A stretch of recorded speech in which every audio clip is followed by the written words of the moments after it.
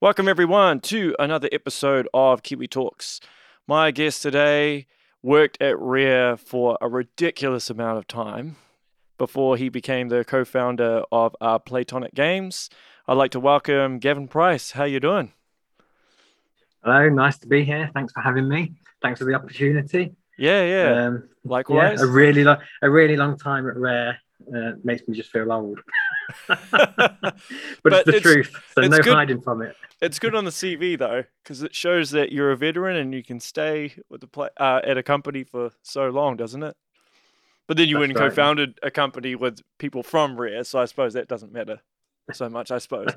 Yeah, But yeah. It's sorry, what were strange. you gonna say? I just realised the other day, like 15 years at Rare, and I'm now coming up on half that time with Playtonic. It's almost like what?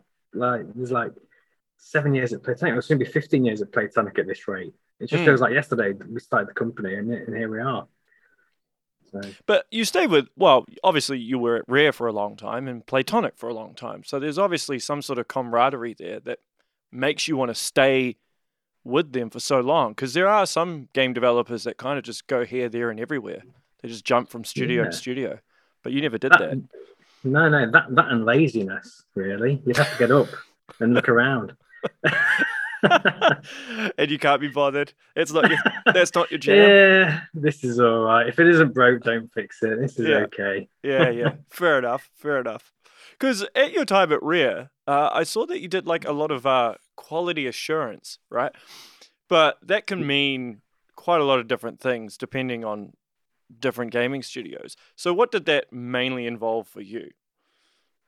Um, Basically, it was just a nice way of saying tester Right. back then, and yeah, joined the company and straight away. It was just testing games, testing them, bug finding, recording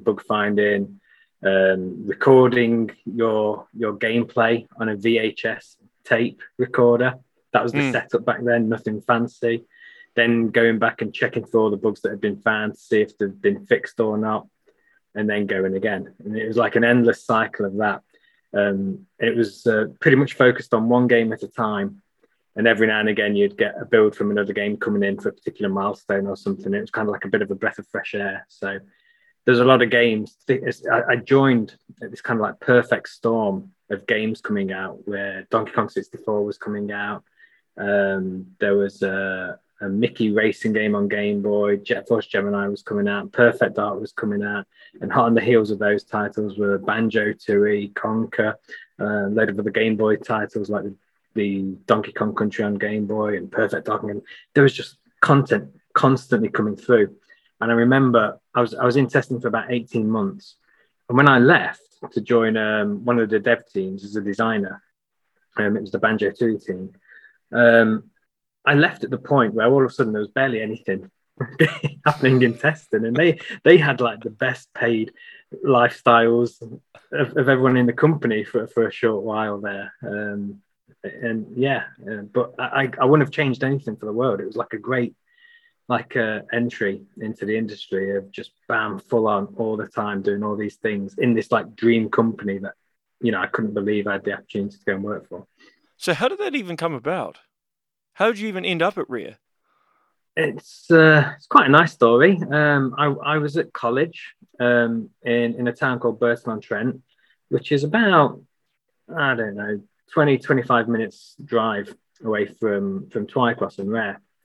And I was working part time in a local game store, which was called Game. And every now and again, some Rare staff would come in. They'd proudly have their dev t-shirts on and stuff, so you knew they were from Rare. And me and the other guys working there would constantly probe and say, "What's coming out? What are you working on? What are you doing?" And they'd never say anything. But you kind of chatted and bonded over the common passion of games. And one of them just mentioned to me and said, "You know what? All I did was send in a letter to Rare saying, hey, I'd love to get a QA role with you and see if I can work my way up the career ladder with you." And he just encouraged me. He said, "Why don't you try it? I think, every now and again we are looking for new testers." So I just did it. And I got an interview, and I they decided they wanted to offer me a role, and I had to go back into college. And I was on a computing course at the time, trying to work my way into the industry as a programmer. And I just said, I was 19. I said, sorry, I've been offered a chance at like my dream company, so I'm leaving. And that was it. Never looked back. Oh wow, that's a cool story. So Yeah, yeah. in regards to some of the testing, is there certain bugs that are quite common? Like during your time, would there be a certain bug that you'd always find? There's types of bugs, yeah. Like the walking out of environment, there's just some hits or collision missing on certain walls. We were always trying to be sneaky and break the mechanics of the game, Yeah, of course. and because the dev teams were always trying to push ideas and come up with cool new features and gameplay, there was lots of scope for us to subvert that and turn that into bug finding. I remember the Clockwork Kazooie bombs in Banjo-Tooie.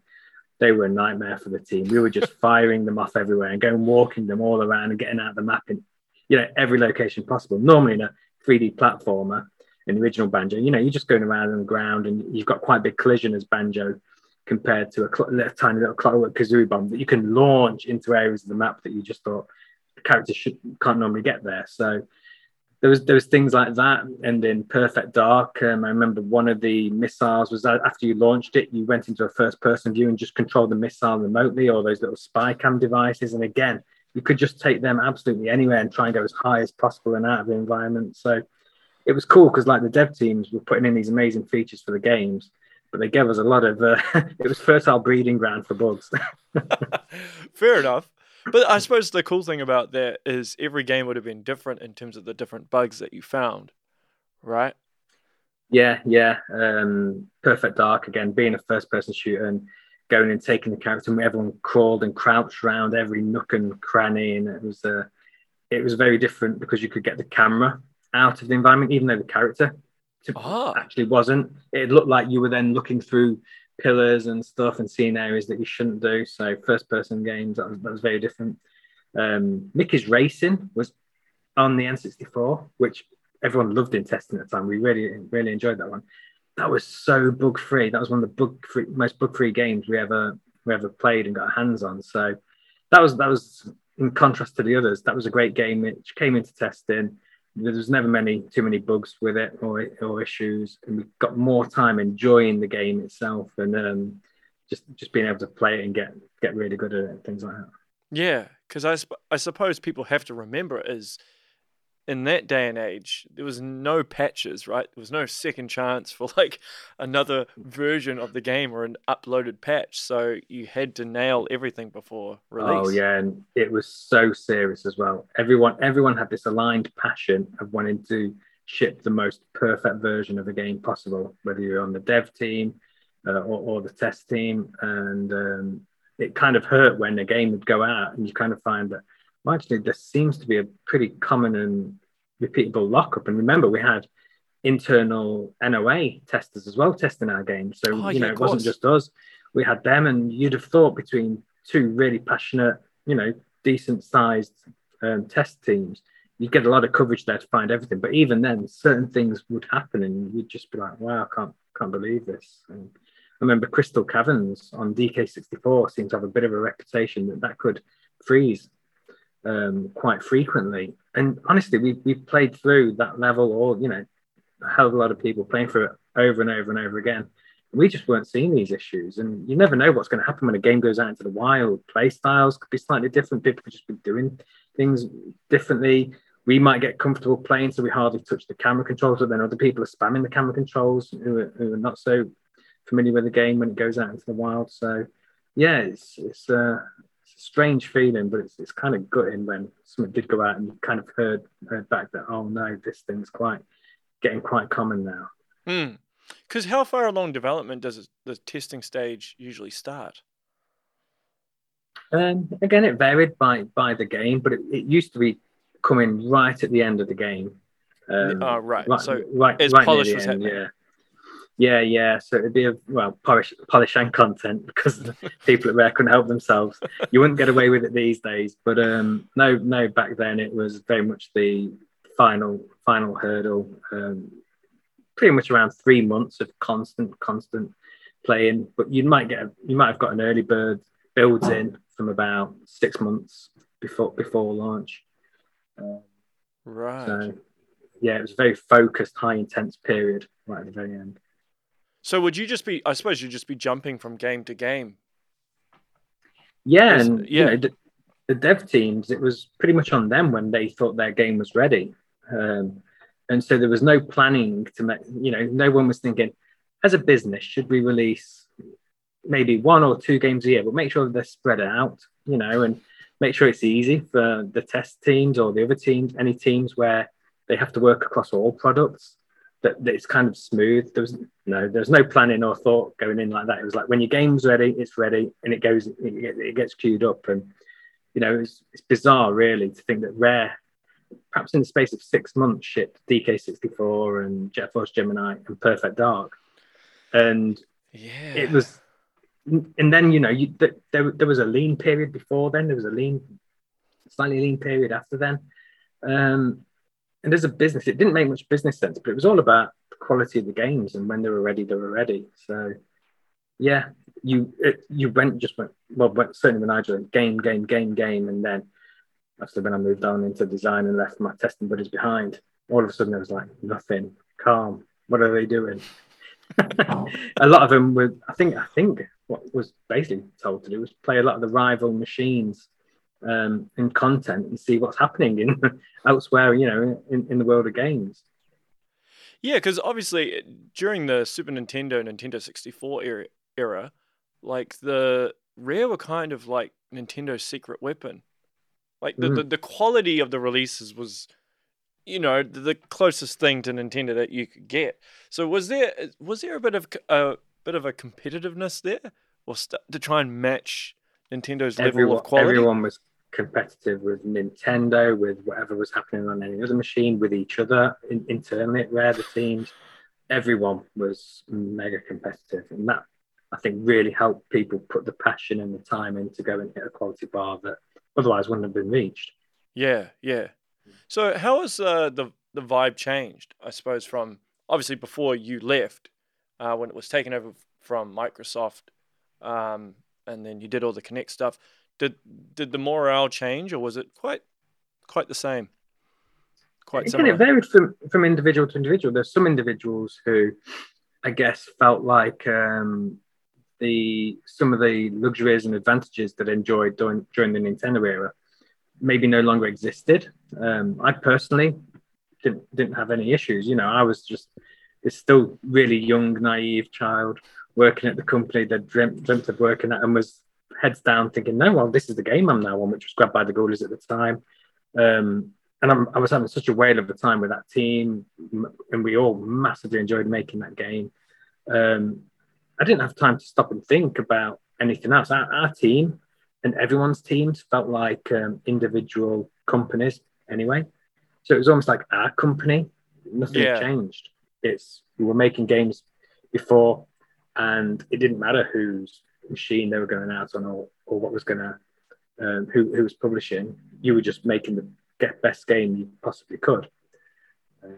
And life carried on pretty much the same for me after the Microsoft acquisition. Yeah.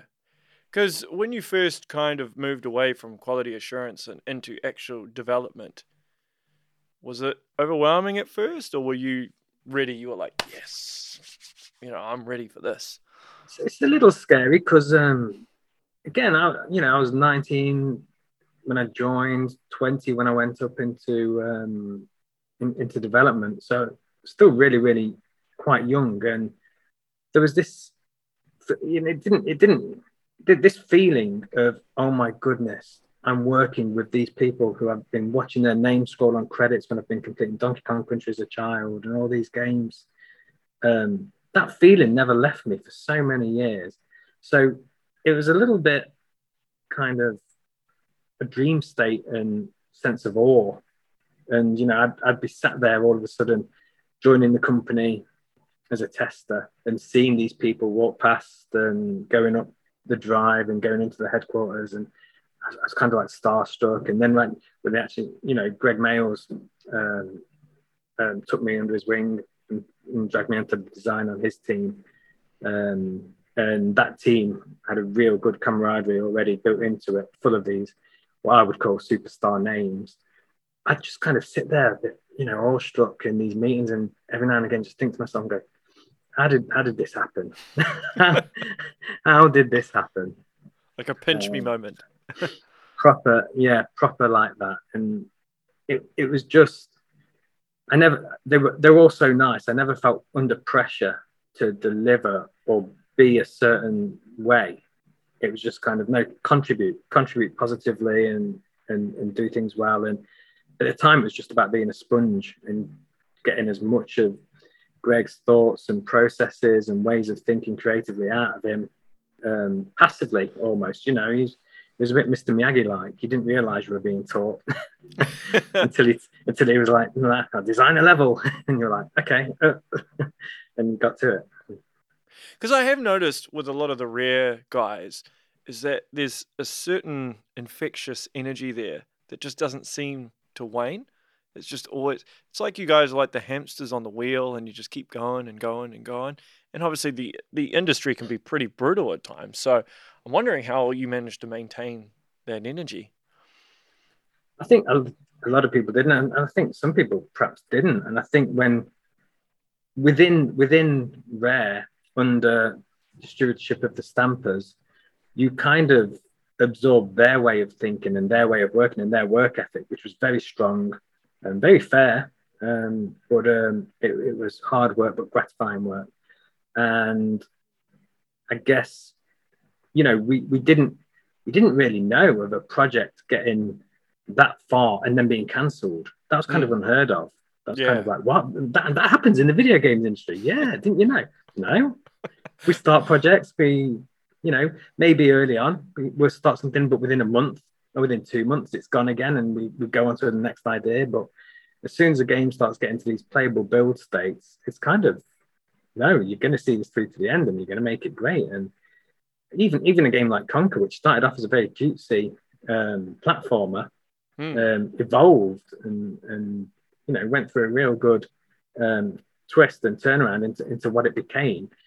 And it was a really strong advantage of feeling safe in Rare's environment, that your work was valued, and you're going to see this through, and something good's going to come of it. And I guess some people did lose a bit of energy when things did slightly change, and there was a bit more frequency of starting something, thinking, yeah, this is going somewhere, we're going to do this, and then it didn't come out, or game dev cycles all of a sudden became much more huge than what we were used to traditionally. And there was a big adjustment period reacting to that, I think, and that perhaps affected some people, as you'd expect. But yeah, it just depends on the individual. I myself and a lot of others, we've always just had this. The things out of your control are out of your control. Yeah. Don't worry about them. Just focus on what you can do and how well you can do it. It's a good way of looking at it. How long were you guys, sitting on the idea of forming Playtonic? Like, how long had that been in the back of your mind? So it started for me about 5 years before Playtonic actually did. Oh, wow. Okay, that's quite a while. Yeah, after we shipped Banjo-Kazooie Nuts and Bolts, the studio went through a bit of a change. It's the first time redundancies ever occurred. There was a round of redundancies, and there was a big shift in tone and feel, and all of a sudden insecurity for a lot of people at the company. And I survived that round of redundancy, and it was nice to know that they wanted me to stay on. And this studio had kind of been given this remit of, look, make yourself super important to the first party lineup of Microsoft game studios. And how are we going to do that? And they didn't need an FPS from us. They had Halo. They didn't need some other things. They didn't need a racing game from us, for example. Banjo had been tried, Viva Pinata had been tried, Cameo had been tried, none of which ever really were kind of hitting the commercial successes required to become IPs anyone wanted to double down on. So yeah, as soon as I felt that era and shift change, I thought, oh, we've kind of lost something a little bit here. Is it going to come back? And you kind of waiting to see how it goes, and we threw ourselves into Connect game development. But what became apparent to me was, this isn't kind of what I signed up for. A certain way of working, a certain style of project. It was really then that I thought, no, I want to get back to how things were. But how things were needed to change as well. What's the right way of going about it? So I kind of just sat on a lot of thoughts for a few years, and it was this meeting point in time that crowdfunding was really taking off, and indie development and digital distribution and access to middleware engines. It created this perfect mix and point in time to say, right, the next opportunity to switch track, do it, change track and do it. And I did, and that was just after shipping Connect Sports Rivals. I think it was 2014. And it was then on me. I just had to convince first few people, first few key dominoes to join, and then all the rest of the dominoes fell in place in due course. Did you have like this perfect pitch planned to all of them? Nothing at all. Like we went for this kind of again, it was another round of redundancies at the time when a few of us left, and it was a few of the people that I saw as, wow, they'd be key to starting up a new studio. And it was just over the leaving curry night that we all went for, leaving with each other, which was probably everyone was intending to be, see you guys, good luck, all the best for the future. Maybe we'll bump into each other again in 5, 10, who knows how many years.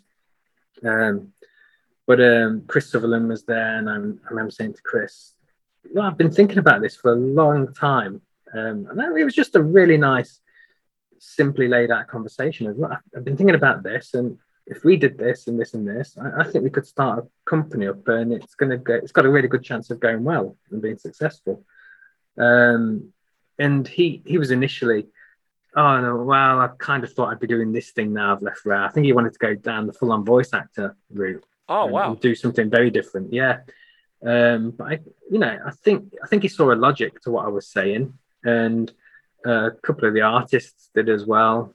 Stephen Hurst, Steve Mayles, Mark Stevenson, and it kind of just made sense. And the more I kept everyone in touch over email and said, look, I'm looking into doing this. I'm gonna go get some grants funding as well, which we can use for match funding. Then if we can raise this amount of Kickstarter, which I think is realistic, then we could have a team of 6 of us, maybe just start and get working on a game, and then depending on what happens next, we can scale the team up slowly. And I reckon we could be about a team of 10 people and just focus on being that kind of size team and making games like we used to. And really the overheads would be far lower than what we'd ever seen at working at a first-party Microsoft studio, for example.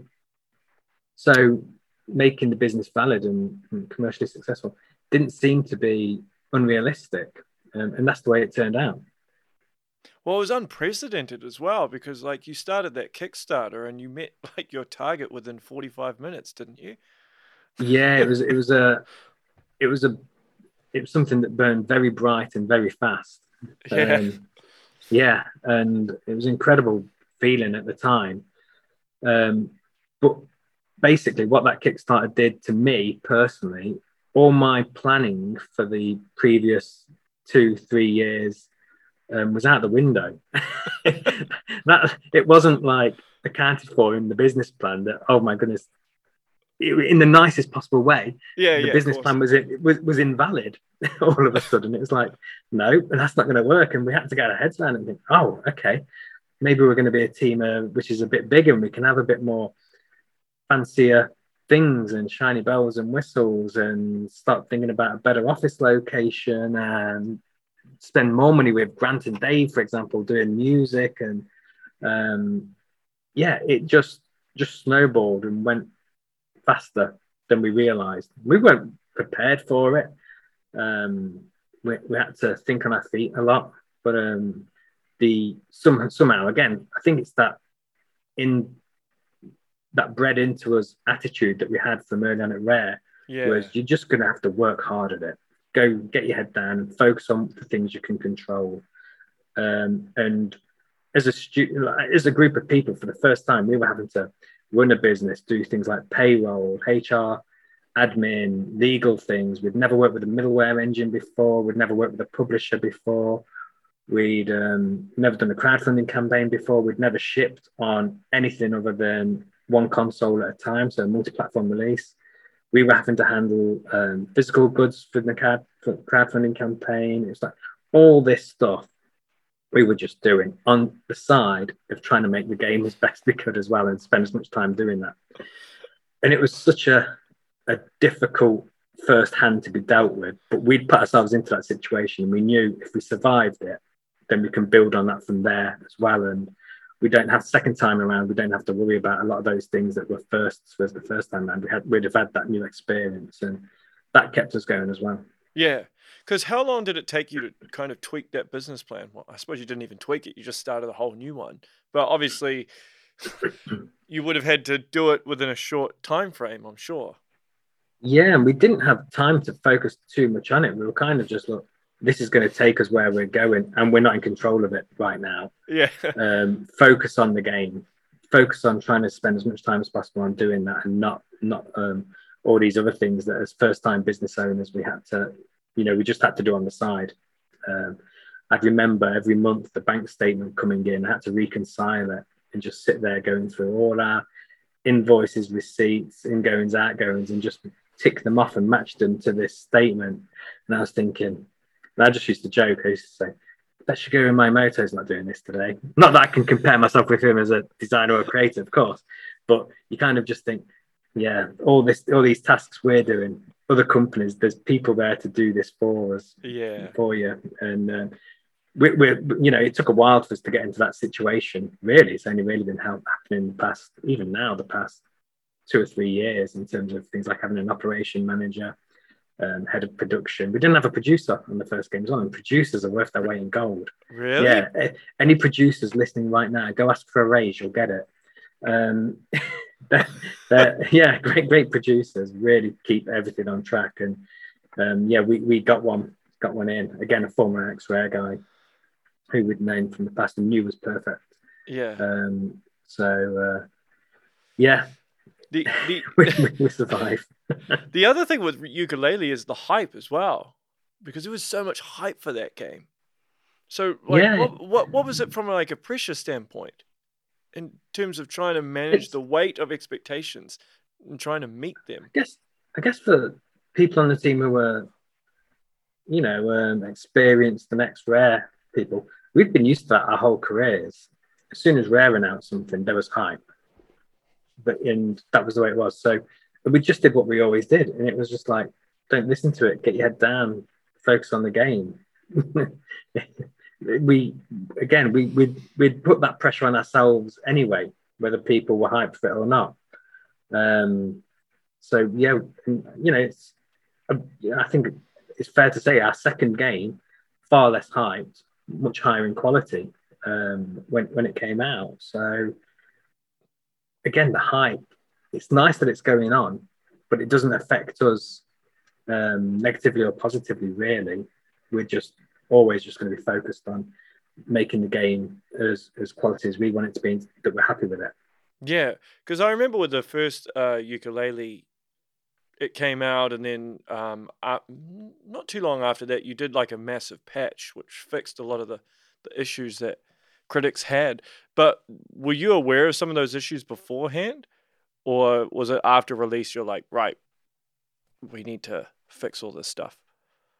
We're aware of some of it beforehand, but we were what we really wanted to do was say, right, we've shipped this game and it's purely been funded by ourselves via the Kickstarter. And in hindsight, you could argue that maybe taking some more money from the publisher and spending more time increasing the quality of the game, which would have helped. The version that shipped on the Switch, for example, was probably the best day one version. If we'd have been able to achieve that on the other consoles, that would have been a good way of doing it. But as business people, we were kind of naive and were like worried about, taking money from another company. It feels like you're in debt to another company as well. And Right. looking back Yeah. commercially, the game, it pays off that debt immediately, and it would have changed our commercial terms as well, no doubt, as well, in terms of the back end revenues and splits. So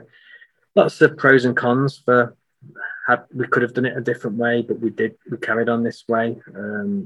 We got the game to a point where, for the resources we had, we were super proud of it. Honestly, if you looked into any of a 3D platforming game, the kind of budget required to go and make something of the scope we were attempting is 5 to 10 times what we had. Is it? Oh yeah. So that's a tiny, tiny budget for a modern 3D platformer.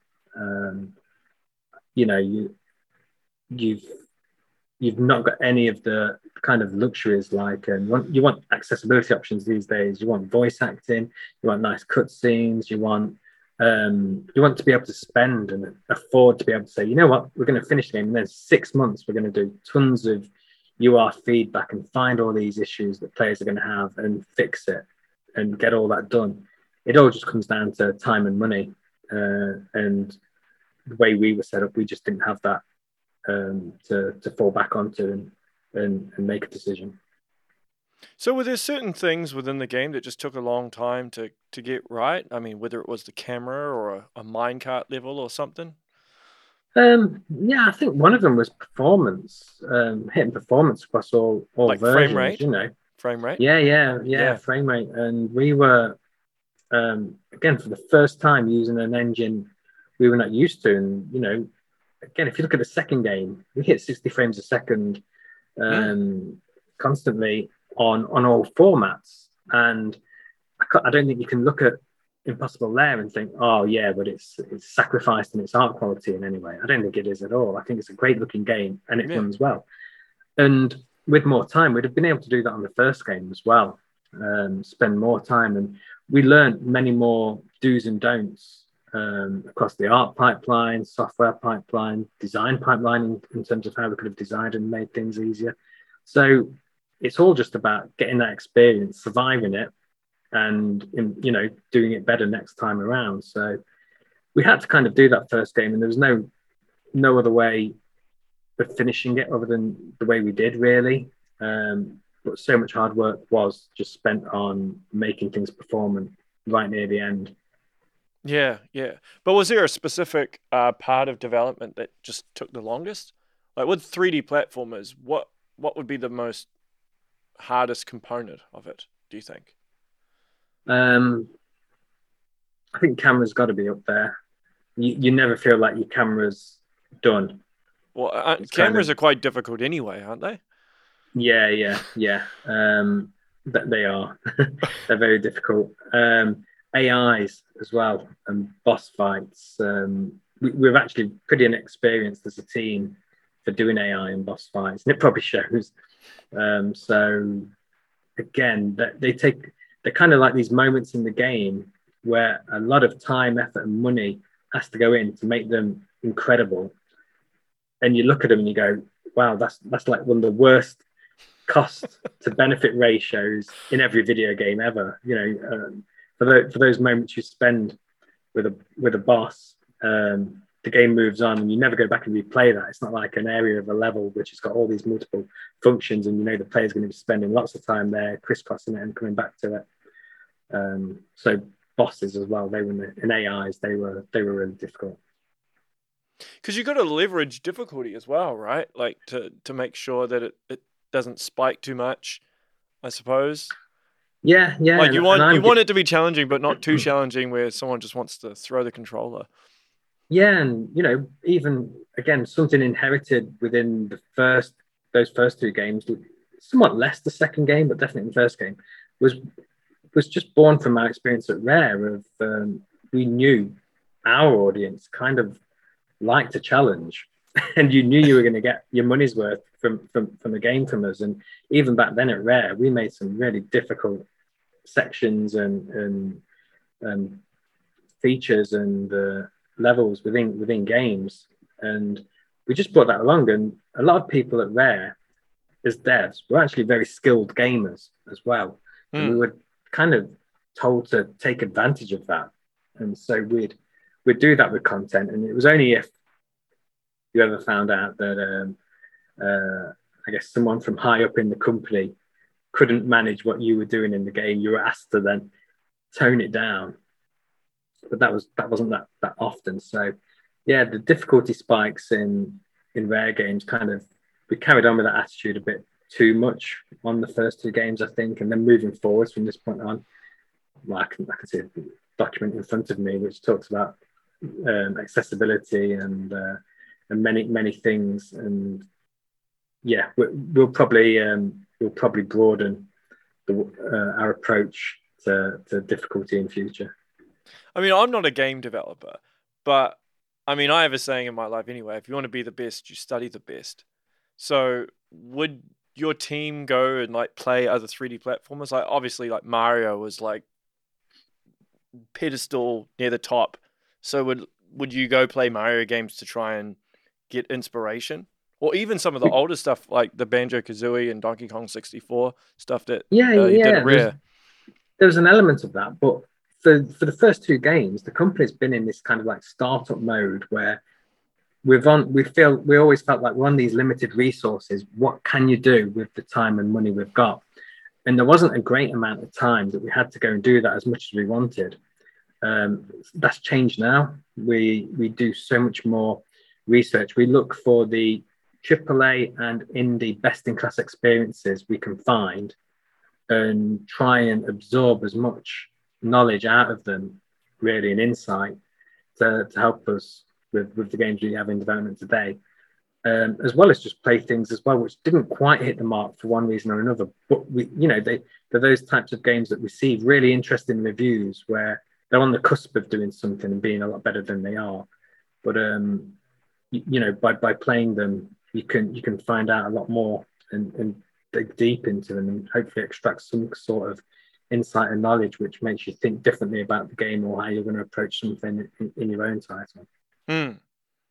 So as time's gone on and you've moved more and more into kind of like head game developer, has that affected your ability to play a video game? Like, can you just play it and enjoy it, or do you end up critiquing it and picking it apart while you're playing it? It's I think it's different for different people. I personally have always been doing this as I play a game, thinking about it, not just as a pure gamer.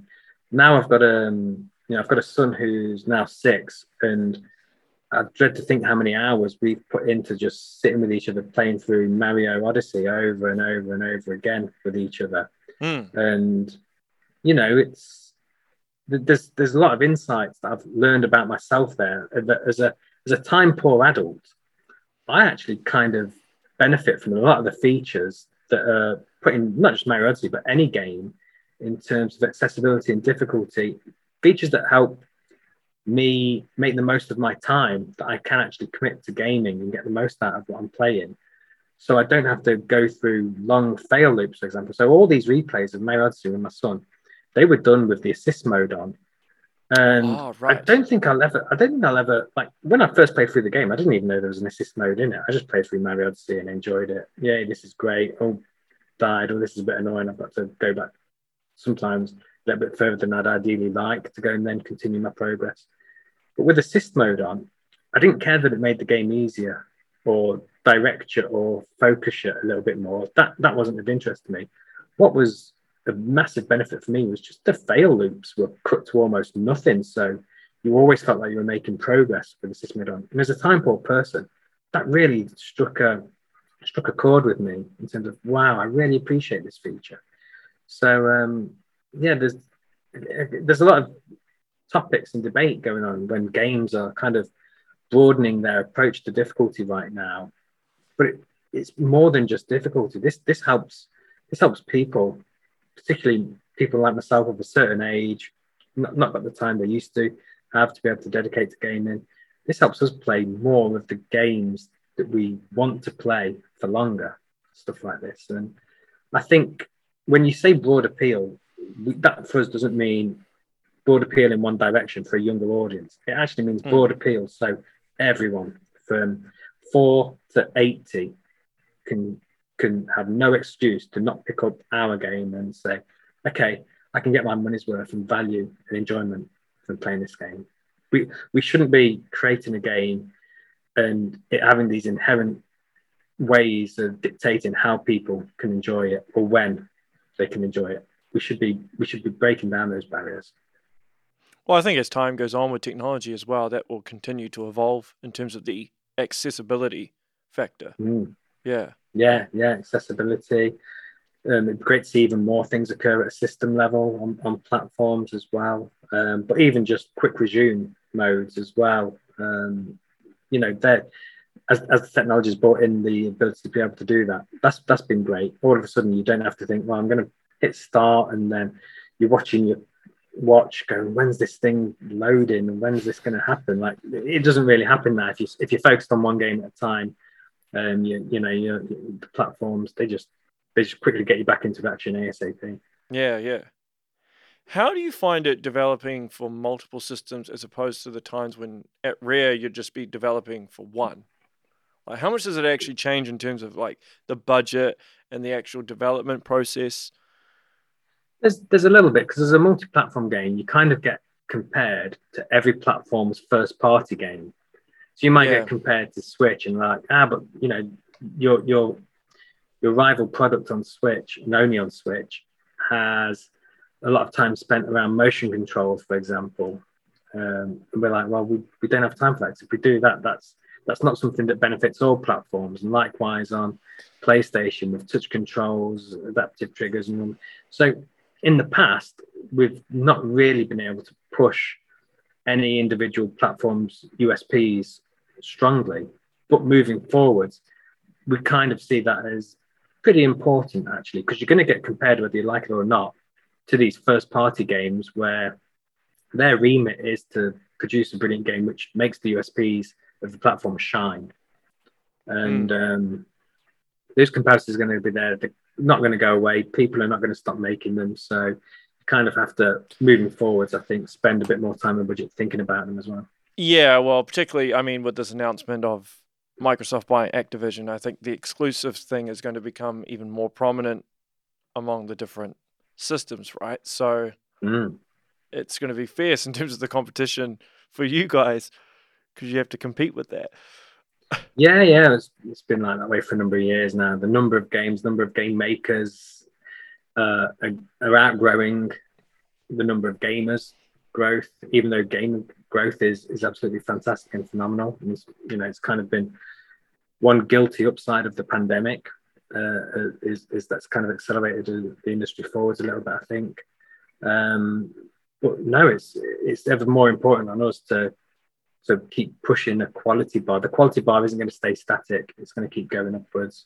We've got to remain competitive, and we've got to really focus on some really strong USPs for our games to make them stand out.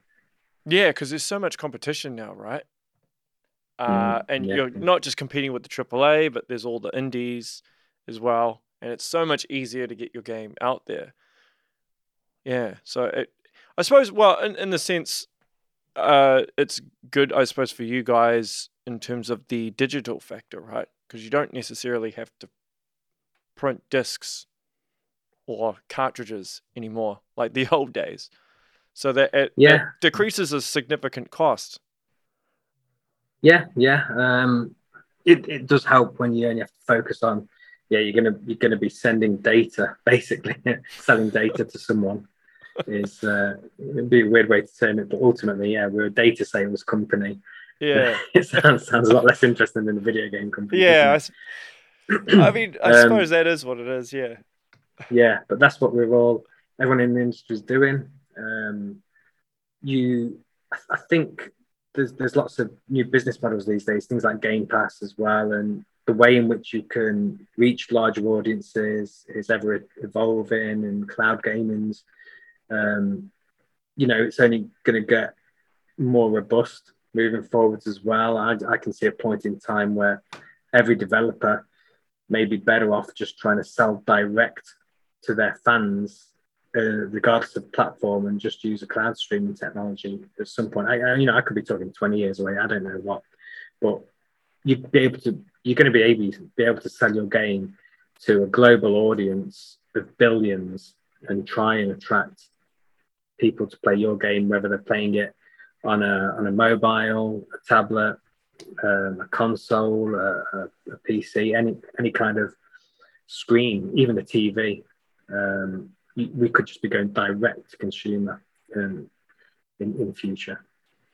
Yeah, well, I see streaming as the future. As to how far in the future, who knows? But it's usually music and film kind of do it first, and then gaming follows.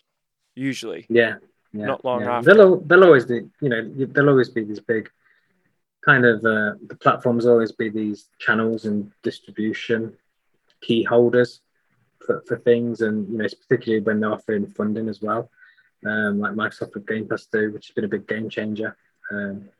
But moving forwards, there's going to be opportunities for a lot of people to kind of be their own platform, I think. Yeah.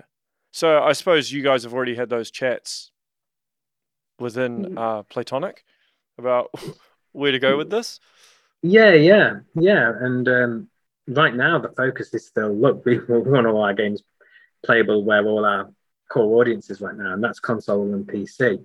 There's growth to be had on mobile, and there'll be growth in future on cloud as well. But it's a little bit unpredictable as to when's going to be the right time. You kind of want to get in there a little bit ahead of the explosion, should it happen. If anyone can let me know when that's going to happen and predict, get a crystal ball out, I'll prepare for it. But right now, we can only focus on what we know and carry on with what we've been doing. But again, it's inevitable. The industry constantly evolves. So how do you try and keep your finger on the pulse? Because you're obviously a family man and you're leading a game company, and yet you've still got to try and stay up with technology. You just don't sleep, I'll be honest. Yeah. There's actually always quite a bit of truth to that, I think. My poor wife, she can never get a decent conversation out of me in the evening. She'll talk to me and she'll just see I'm glazed over, looking into the distance, thinking about something. So yeah, it's difficult, it's challenging, but someone's got to do it. You've got a lot of people reliant on you and trusting you with their careers. No pressure, right? I know that's the biggest single pressure I've ever felt since setting up a company, that you're responsible for the welfare of people's livelihoods. And honestly, it's that level of fear into doing that not so well, which has always made me not take a foot off the gas. I'm not like pedaling forwards as fast as possible, thinking, oh yeah, this is all about me, this is all about doing this, and this is all about achieving it. It's all about, I'll make sure everyone's looked after, make sure you're doing this so lots of people are in a really good position and a safe place. Well, particularly in this day and age, because you hear so much about crunch and management problems and how it can affect the people in the trenches. So it's good that you're well aware of that to try and prevent that from happening. I mean, obviously curveballs always happen in the industry, and there's no way you can plan. Well, you can plan, but there's stuff that always comes up in development that just catches you off guard, right? Yeah. And I wouldn't say we're the perfect management team in the company at all. We just know what we know and put heads down and crack on and do with it. And I'm sure certain decisions sometimes get made and people think, why? And there's good valid reasons. Why we're trying to do things a certain way or what we're trying to build for the future. People hear decisions that affect their workload in the short term, but you've made these decisions with an eye on a long-term goal, which is a lot more difficult to convey sometimes. So hopefully we'll always keep trying. We've got this appetite to keep trying and improving and in every way as an operation as you can. to make things clearer and better. But those challenges are always going to exist. We've seen them exist in every company, every business, everywhere does that. Like right now, the changes we're making to how the structure and hierarchy of the company and the individual disciplines are, is all about making the teams more flexible and interchangeable moving forward as we transition to multiple projects on the go at once. And the idea is to maybe try and have a game out every single year from Playtonic and have teams of different sizes on those games. And as one game ships that year, there's the bulk of the staff who were on that game are ready and prepared to go straight onto the next game coming in down the line as well and hit the ground running. So the way we're making sure things are done with parity across all games from a core technology perspective is really important. And people hear about us saying, oh yeah, we're going to do this core technology way. And someone might think, oh, but I was doing it this way on one game and they were doing it that way. And we're saying, oh, it's got to be the same way because, you know, there's going to be benefits to be able to have people be so flexible and interchangeable. And they see a lot of upsides as well. People say, oh, wow, we're going to get credits on lots of games really quick if we're shipping a game out every year. And I get to contribute to multiple games. And that's a big positive. For example, you know, we know of a lot of people in the industry who perhaps are working on a game which is already 7 years into development and has still got this kind of like probably 2 or 3 years left of development ahead of them. And that's like one game for 10 years. And it's not that uncommon now. Whereas we don't have that. And another benefit of us doing this as well means we can avoid crunch. You know, if another game is a bit behind where we need it to be, we don't have to say to those people on that team, work harder, do more hours. And, you know, we've never said that anyway. But when we can say, oh, no worries, you know what? We've got these people on these other games which aren't so time critical right now. The tools, the technology, the pipelines are exactly the same as what they're using on their game. We can borrow their skills and introduce it to this game and help get a game back on track. So honestly, we're making all these decisions for great reasons. Finding the time to communicate everything clearly and consistently and is always a challenge. We're very time poor people in the day as well. So, but we're doing well, and it's a very big period for the company as we transition from what has been one team to multiple teams with let's say more than one game on the go. Yeah. So are you going to try and echo back to how Rare was in terms of the different genres of games? Like, because back in the Rare day, there were 3D platformers, there were first-person shooters, there were third-person shooters. Is that the kind of direction you want to go with Playtonic? Absolutely. We're kind of saying like Rare got away with it back then in a way that was so important to the Nintendo platform that it didn't matter that they had 3 or 4 3D platformers on the go. Like no other business would make, well, let's do 3D platforming with 3 or 4 different IPs. You'd put all your eggs in one basket and double down on it, right? Yeah.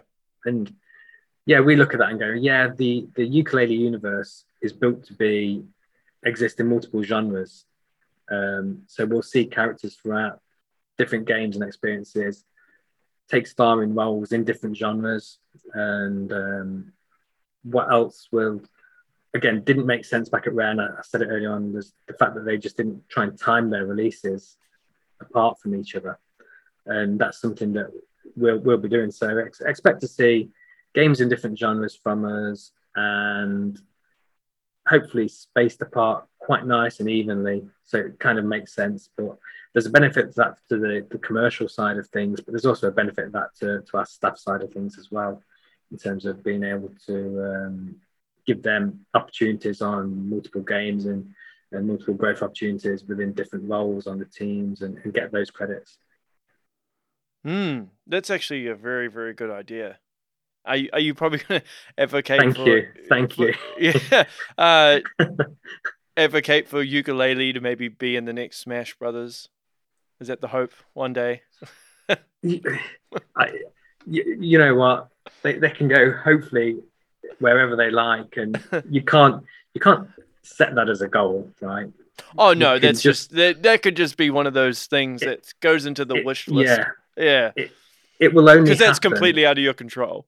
Yeah, it will only happen if you earn it, and the only way to earn it is to produce, I think, time after time, amazing games, making those characters appeal, go far and wide and larger each time. So it's if it happens for the best of reasons. And we don't have bribe money sitting around, so we can't go down that route anyway. We've got to do it the long way. Yeah, fair enough. Well, hey, I'm not suggesting, by the way, anyone has bribed their way into Smash Brothers. I'm not saying that. It was just. Oh yeah, of course, yeah. A joke. Yeah.